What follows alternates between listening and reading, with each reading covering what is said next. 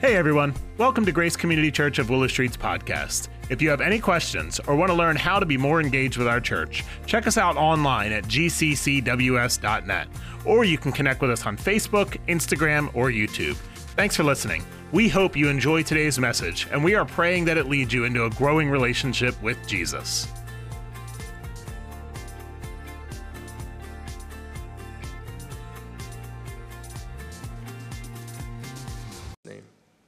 Amen.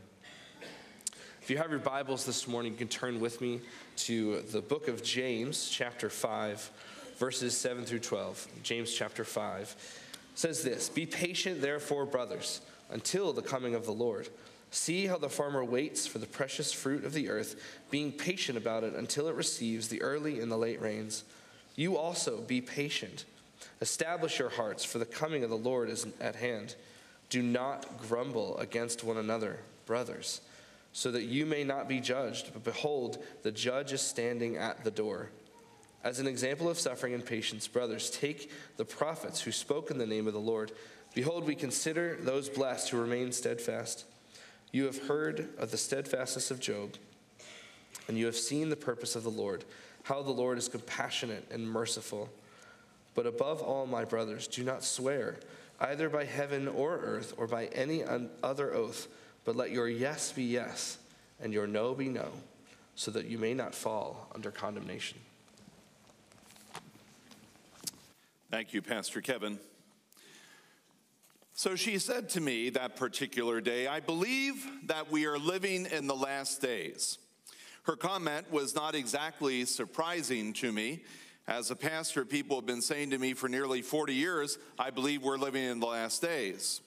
Whenever there is a significant moral or political shift in our culture, or whenever the present seems more evil than the past, the subject of the last days surfaces, and interest in the last days begins to increase among Christians and even sometimes in the church and the culture itself. I believe we're living in the last days. Now, to that statement, I usually respond, I don't just believe we're living in the last days, I know we are.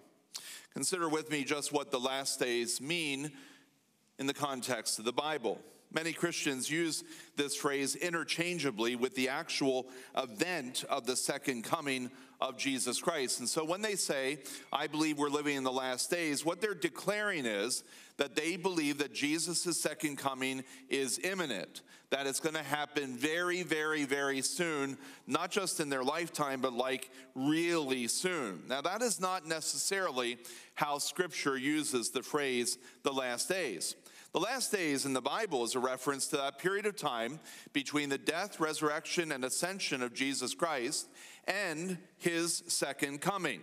The last days roughly began in the 4th decade of the 1st century, and it continues right through this morning. To date, the last days is nearly 2,000 years long, and no one knows how long it's going to last. No one can predict when Jesus will come again. Of course, the use of the word days throws people off, because by using that word days, it sure does sound like a short time period, that Jesus is coming only in a matter of days. And he is, but remember how God measures time, and how he measures time differently than we measure time. So Peter, under inspiration of the Holy Spirit, says in 2 Peter chapter 3, verse 9, "But do not forget this one thing, dear friends. With the Lord, a day is like 1,000 years, and 1,000 years is like a day." And that means, basically, we are just now wrapping up the second day of the last days of our Lord Jesus Christ. Just now in 2022. And those days eventually lead up to the day of his coming. Who here knows how many days remain until Jesus comes again? How many of you know how many days remain? I am so glad nobody raised their hand or shouted an answer, because the answer is no one knows. No one knows the day nor the hour, and that's not the authority of Mike Sigmund, that's the authority of Jesus Christ. In Matthew 24, no one knows the day or the hour. Here is one thing we do know. What we know is that from the testimony of Scripture, these last days will be marked by increasing sinfulness and evil. Humanity will not get better. Did you hear that? Humanity will not get better. We will become more broken than ever before. Jesus describes this dynamic in Matthew 24, verses 4 through 12, ending with this statement: because of the increase of wickedness, Jesus says, the love of most will grow cold. The Apostle Paul, writing to a young preacher named Timothy in 2 Timothy verses 1 and 2 of chapter 3, writes this, that in the last days there will be difficult times, for people will love only themselves and their money. They will be boastful and proud. They will scoff at God. They will be disobedient to their parents. They will be ungrateful. And then this stunning statement, they will consider nothing sacred. They will consider nothing sacred. Think about our culture today. Think about what we see happening in our culture today. They will consider nothing sacred. This is both a commentary on the world in which James lived, but also a commentary on our own world. And even sometimes on churches and denominations within the world that have given up, surrendered the authority of God's word in the person of Jesus Christ. This is what God says: expect an increase in evil in the last days. And listen, expect to see the capital C church struggle mightily as it holds to the authority of Jesus and his word. Now, that all sounds very depressing and can sound very dire, but it is the truth. And as followers of Jesus, we need to embrace this truth and believe it. We need to be careful not to fall for the false teaching that this world is going to get better and better and better, and then Jesus is going to come again. That is simply not true. It will not, and we as followers of Christ need to be prepared to live in a world that increasingly misunderstands us and at times may even reject us. Hear me when I say this. As Christians, we are living counter to the culture when we live according to and in obedience to God's word and faithfully following Jesus Christ. For that reason, we as followers of Christ need to learn how we should then live in a world that is growing increasingly sinful, and as we wait for the coming of Jesus Christ, who will someday make all things right. So the question that James answers for us in these very short verses is the question of how should we then live? Not someday, but right now. How should we be living our lives in this world as we await the coming of Jesus? And James gives us 4 simple answers that are very powerful as we unpack them. And the very first one is simply this: be patient.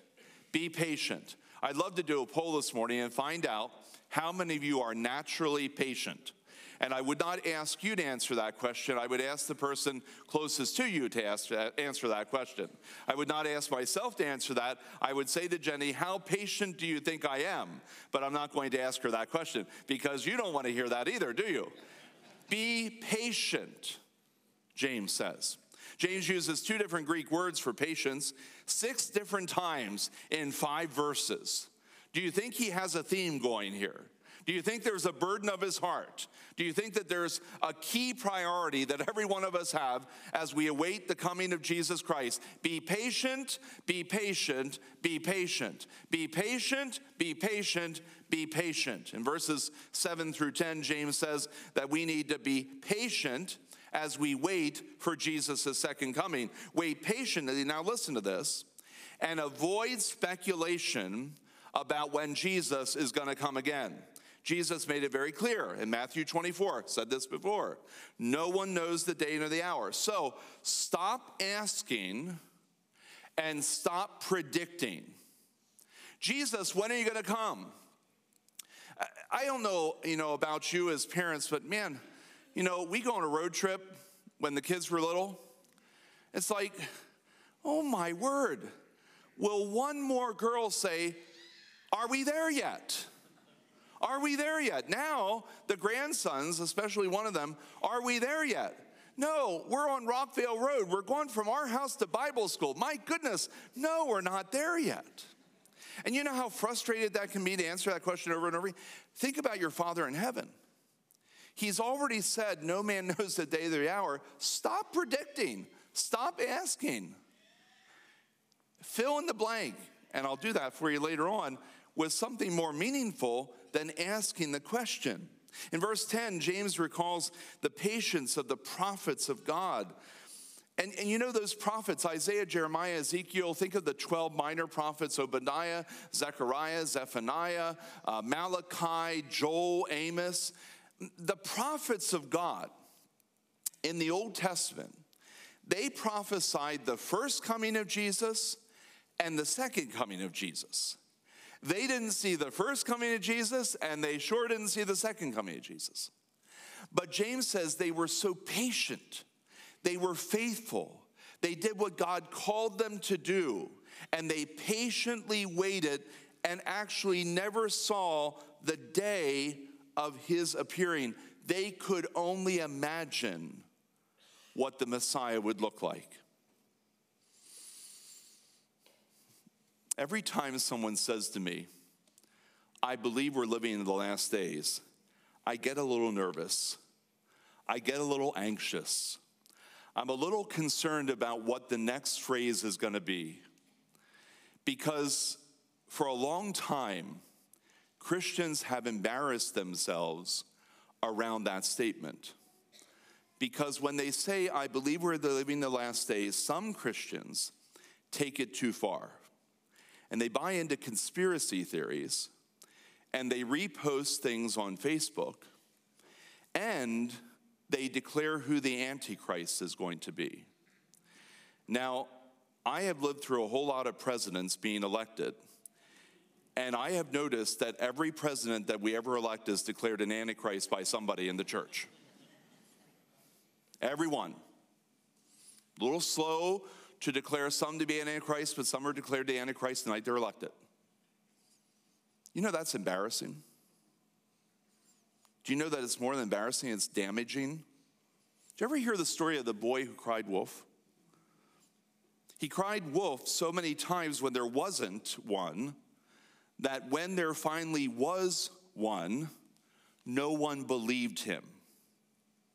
And in the Church of Jesus Christ, we would do better to keep a tight rein on our tongue than speculate and predict and determine by our conspiracy theories and our Antichrist theories when Jesus is really going to come again. Jesus says, just be patient and wait. Now, a word of caution.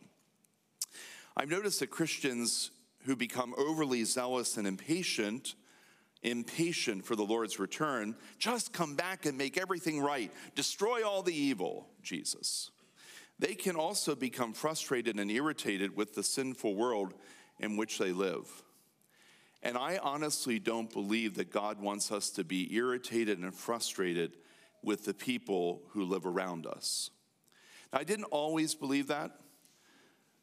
When Jenny and I were first married, she used to comment on the vacuum that you grew up in, Mike. She called New Danville the vacuum that I grew up in, where I was shielded from the real things in the world. Now, of course, she's from New Jersey. Enough said there, you know. We give New Jersey such a hard time, and those of you who are from New Jersey, we're sorry for you. But no, that's not true. That's not right. She grew up in a farming region of New Jersey. She grew up in a sheltered environment too, but here's the deal. When we first went in ministry, we went to Baltimore, Maryland, and it is true that things happen in big cities and then maybe 5-10 years later, they make their way out to more rural areas, okay? So we're in Baltimore and we're pastoring there. And when I was younger, I could lead off with a negative statement pretty quickly. I was pretty judgmental and critical. So I could pull out the sin of people and say, I can't believe that they're doing it. Can't believe she, and man, I could just target. And one day she stopped me mid-sentence. And she said, you realize, Mike, that all those sins that you are criticizing, they are not the issue. The issue is they don't know Jesus. Why would you expect, Mike, people who don't know Jesus to live any other way? They have no reason to live any other way. They have not read the Word of God that you have read. They have not learned what you have learned. And so every time you're pointing and criticizing, really what they need is the Savior. She was absolutely right. I am so grateful for that day when she did that. The Holy Spirit of God convicted me, challenged me. Mike, every time you point the finger and you say, look at that sin, there are three fingers pointing back at you saying, well, what are you doing to tell people the truth about the one who saves us from sin and gives us the power over sin? Be cautious when you become impatient with the culture around you. Be cautious. You see, James says, like a farmer who plants seed and then waits for both the autumn and spring rains as well as the harvest, we need to be patient as we wait for Jesus to come. The farmer can do nothing to force God's hand in the harvest, and we can do nothing to compel Jesus Christ to come again. The first word for patience means to wait patiently. The second word for patience is used here as perseverance. Look at verse 11 and notice that what is being commended by James is a patient perseverance like that of Job. You remember Job? He was a perfect example of someone who patiently persevered in the midst of life's hardships, in the face of incredible personal loss and intense suffering. Job never once cursed God. Now, Job had honest conversations with God. He wrestled with God. He disagreed on some things and said, God, I don't understand this. I don't think I agree with this. But he was always faithful to God. He trusted God, and God blessed him. As Job patiently persevered in the midst of some real hardships in life. Look at verse 11. He found God to be both compassionate and merciful. Can I say to you, if we are willing to persevere patiently in the midst of the hardships of our lives, we will learn to know God as compassionate and merciful. No one like him. No one like him. As the culture sinks into greater sin and evil, and it will, and as we long for Jesus to come again and set things right, and he will, patience is our first and most important response as Christians. But here are three things I've learned about patience personally. First of all, it's not easy. Would you agree with that? It's just not easy. Being patient does not come naturally to most of us. But here's the second thing I learned about patience. It is the work of the Holy Spirit in our lives. And if you're sitting here this morning and you have confessed Jesus as Lord of your life, and you have believed that God has raised from the dead, you're saved. And what that means is you've been declared righteous, you've been forgiven of your sin, and the Holy Spirit of God has come and taken up residence in you. And what that means is that you have in you the power and the capability to be patient because, according to Galatians chapter 5, verse 22 and 23, one of the fruit of the Spirit is patience. And you may say, I am the most impatient person in the world. If you are a Christian, you have resident in you the power to be patient. And all you need to do is be honest with God, tell him you're impatient, ask him for his help, and ask him to unleash the patience that is resident in you by the power of his Holy Spirit. I found that patience is not easy. I found that it is a work of the Holy Spirit. Here's the third observation about patience. It helps to have something to do when you're waiting. It helps to have something to do when you're waiting. I hate waiting rooms. I hate waiting, period. And I hate waiting rooms. I like to keep busy. And so when I have an appointment at a doctor, or I used to take Aunt Janet to doctors, Jenny would always say, make sure you pack something to do in the waiting room. And I'd always take more than I needed, because you never know how long. There was only one waiting room that I ever liked. I used to go to a chiropractor by the name of Cal Wanger out in Lidditz Pike. And I used to go there at half an hour early because his magazines were the best in any waiting room in Lancaster County. Why pay when you can go there and read them? It's kind of sad when I got straightened out, get it? Straightened out at the chiropractor, and I couldn't read his magazines. It takes you a little while. And you haven't even been at camp meeting for 14 days. 14 days, yes. When Ken Meck plants his fields, he and Esther do not go to the Jersey Shore for 12 weeks and then come home to harvest. When he plants his fields, he has a whole lot of things that have to be done that will keep him busy. Amen, Ken? And you know that's what God is saying to every one of us as Christians. Between the time and before the time of Jesus' coming, you have a lot to do. You might be in a waiting room, but there are people who need Jesus. There is ministry to be done, work to be done in the culture in which we live. Get busy and do it. Don't just sit around speculating when Jesus might come again. So, as the culture becomes more sinful and as we wait for Jesus to come, be patient. Secondly, stand firm. Look at what James says in verse 8. You too be patient and stand firm because the Lord's coming is near. The call to stand firm in verse 8 implies that as Christians, we can expect that we will be misunderstood and challenged, maybe even mistreated and persecuted. God is saying to us in the passage of Scripture through James that when this happens, do not give in, do not give up, stand firm. Let me tell you two areas where God wants us to stand firm. One area is what you believe and what I believe about Jesus Christ. Jesus is the one and only Savior of the world. There is no other way of salvation. He is the way. Because if you open the door and say there are multiple ways of salvation other than Jesus, then why in the world did he die on the cross? It was a senseless death. There was no need for him to shed his blood. There was no need for him to die on the cross. If there are multiple ways of salvation, but there are not multiple ways of salvation. Jesus Christ is the one and only Savior and Lord. Never give up that truth. Never negotiate that truth. Secondly, do not negotiate away the authority of God's word. The Bible, from Genesis chapter 1 to Revelation chapter 22, is the only inspired, infallible, that means only trustworthy, inerrant, that means without error, authoritative word of God. That means that whatever we believe comes from the Bible. Whatever we believe about how to live our lives comes from the Bible. It is the authority.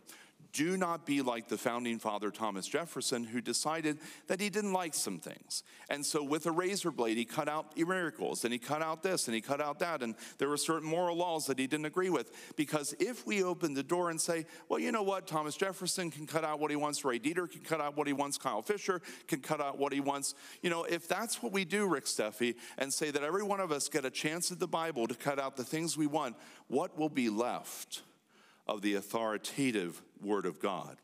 And who died and left you, king of the mountain, to decide what is truth and what is not? We need to stand firm on the capital T truth. His name is Jesus. We need to stand firm on the truth of God's word. And the best way to do that is to grow deeply in our relationship with Jesus. The mission statement of Grace Community Church is emblazoned on the wall when you come in the front door of the church, helping people to know and follow Jesus Christ. It is not good enough just to get across the finish line and accept Jesus so you know that when you die you'll go to heaven. You need to put down deep roots and grow deeply to know and follow Jesus and love him with all of your heart, soul, mind, and strength. Listen, if you don't do that, then you'll be blown around by every wind of doctrine that comes down the pike. Every false teaching comes down the pike. It will start to blow you around and you won't know what you believe. But if you put down deep roots and you really grow deeply in your relationship with Jesus, when the false teaching comes, when that doctrine comes, when someone questions Jesus, when someone tells you something about the Bible that isn't true, you'll be able to say, no, that's not true. This is what I believe, because you put down deep roots in Christ. Thirdly, when the culture becomes evil, and as we wait for Jesus, be patient, stand firm. Ready for the third one? Don't grumble. Don't grumble. Say that with me. Don't grumble. Say it again. Don't grumble. Say it again. Don't grumble. Look at each other and say, no, you don't have to do that yet. Do it on the way home. James 5:9. Don't grumble against each other. Look at James 5:9. Don't grumble against each other, brothers, or you will be judged. The judge is standing at the door. What is grumbling?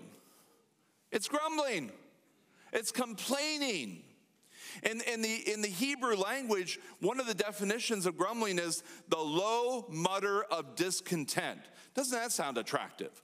The low mutter of discontent. It sometimes erupts into quarreling because someone has grumbled enough that the other person is irritated enough that they begin to grumble too, and then you have two grumbling people, and two grumbling people become two quarreling people. Isn't that attractive and helpful and encouraging? The last thing the world needs are grumbling Christians. I have never once heard someone who's looking for a church home say, I'm looking for a place where they complain a lot. I really like it when they grumble at each other. What's really cool is after the service in the parking lot, they stab each other in the back. That's where I want to go to church. Never. You got that in the world. Why would you ever want that in the church? So with grumbling, here's what God says. Number one, are you ready? Stop it. Just stop it. It is not pleasant. Number two, if you don't stop it, look at the word of God, verse 9. You will be judged. Man, ancient Israel grumbled against their leaders, Moses and Aaron, grumbled about their circumstances. We don't like the food. We don't like the water. And you know what God said? Fine. Walk around for 40 years. And that's what they did. 40 years of wandering because of 40 minutes of grumbling. And you know what else God says? Look at this. The judge is standing at the door. Man, apparently God doesn't like grumbling. Just make note of that. Because judgment is imminent for the grumbler. When I was the overseer in the Evangelical Congregational Church, one of my jobs, and I told you this before, was to intervene in churches that were really, really difficult.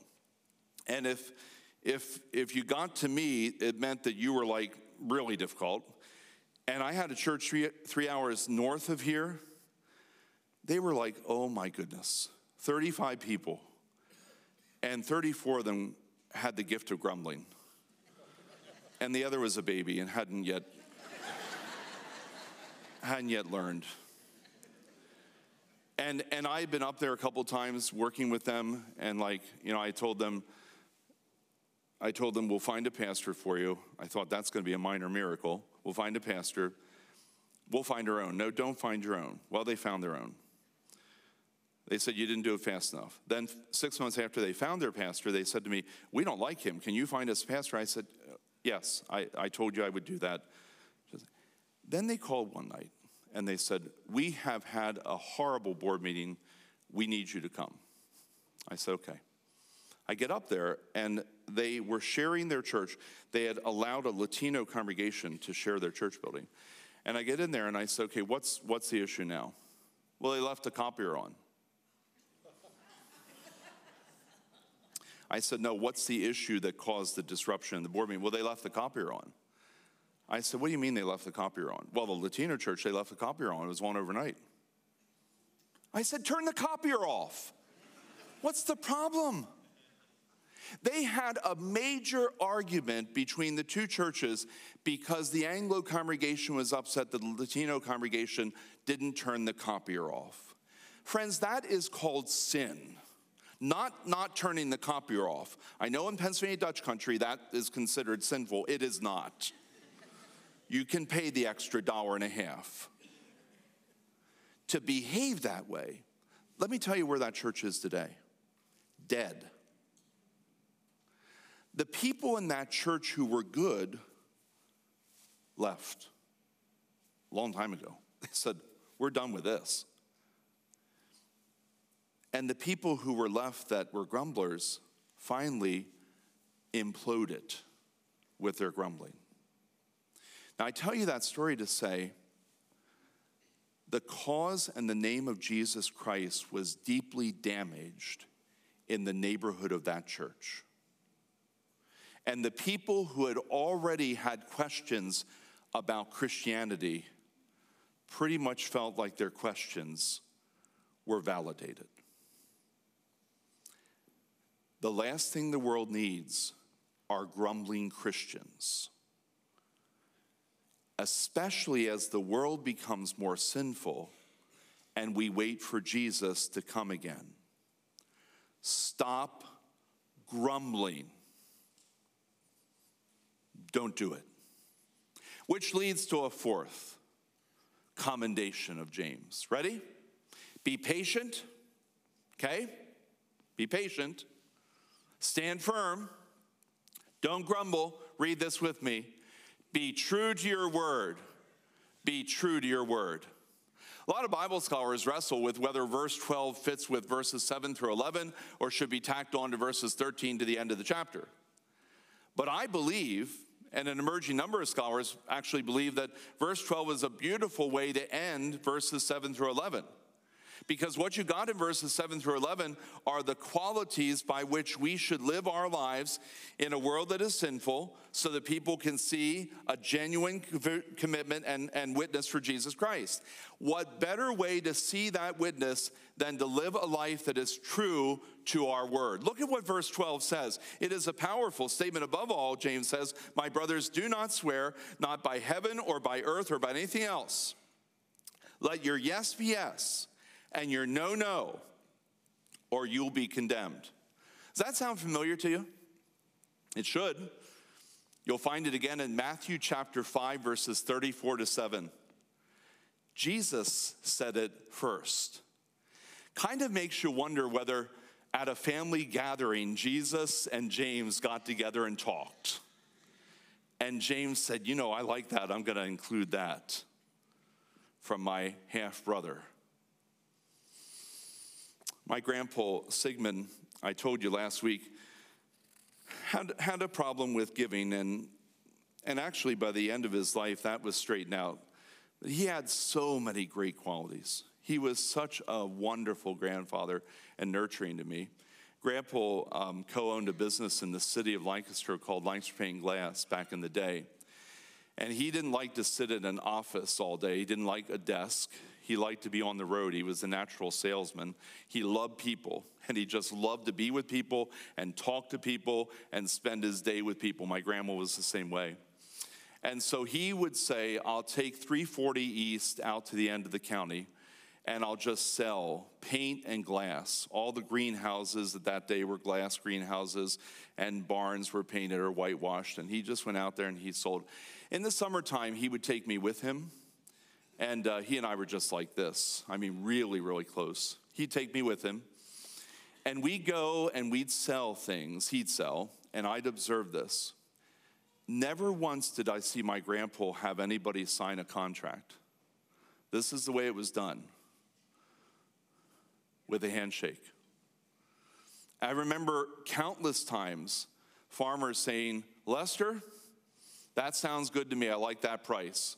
Let's deal with a handshake, and they'd shake hands. He'd write it down later on, get the order in. But here's the deal. They knew they could trust his word, and he knew he could trust their word. We've lost that somewhat in our culture today. We even have contracts that now attorneys take to court to try to break them, even though they've been signed. And this is what God says in his word, that in the last days, as the sinful culture increases in its sinfulness, and as you wait for Jesus to come again, Christian, be patient. Be patient. Stand firm on the authority of Christ and his word. Don't grumble. Nobody wants to hear that. And then, please, be a man or a woman who is honest and honorable. whose word can be trusted.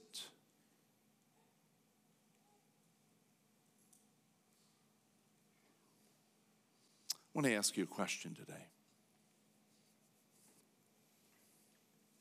Are any of these 4 areas a struggle for you in your life right now? Any of them? Patience, standing firm, grumbling, being true to your word? Because if any of them are an area of struggle for you, there is one who wants to help you. And he wants to help me too.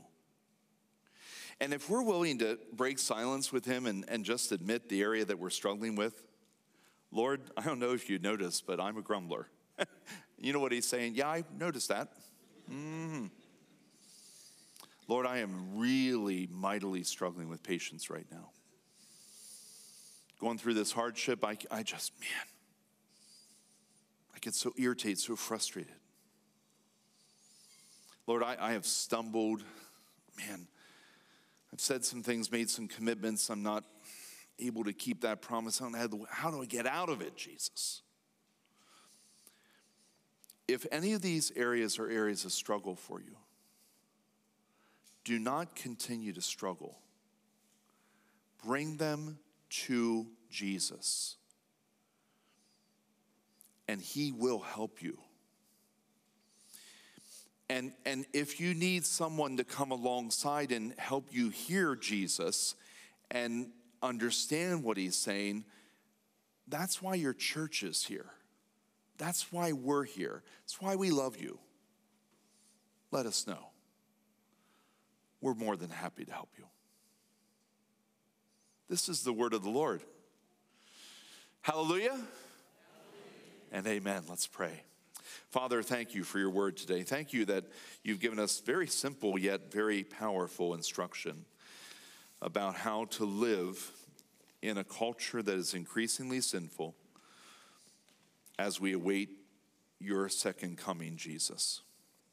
Lord, as I read and study this passage, I realize that you want us to live in a countercultural way.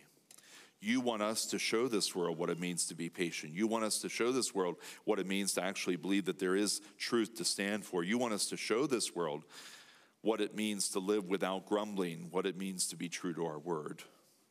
You want us to shine like stars in a dark universe. Help us to do that, Lord. Help every one of us to do that. Speak clearly to every one of us who are here of those things, those areas of life that you want us to surrender to you.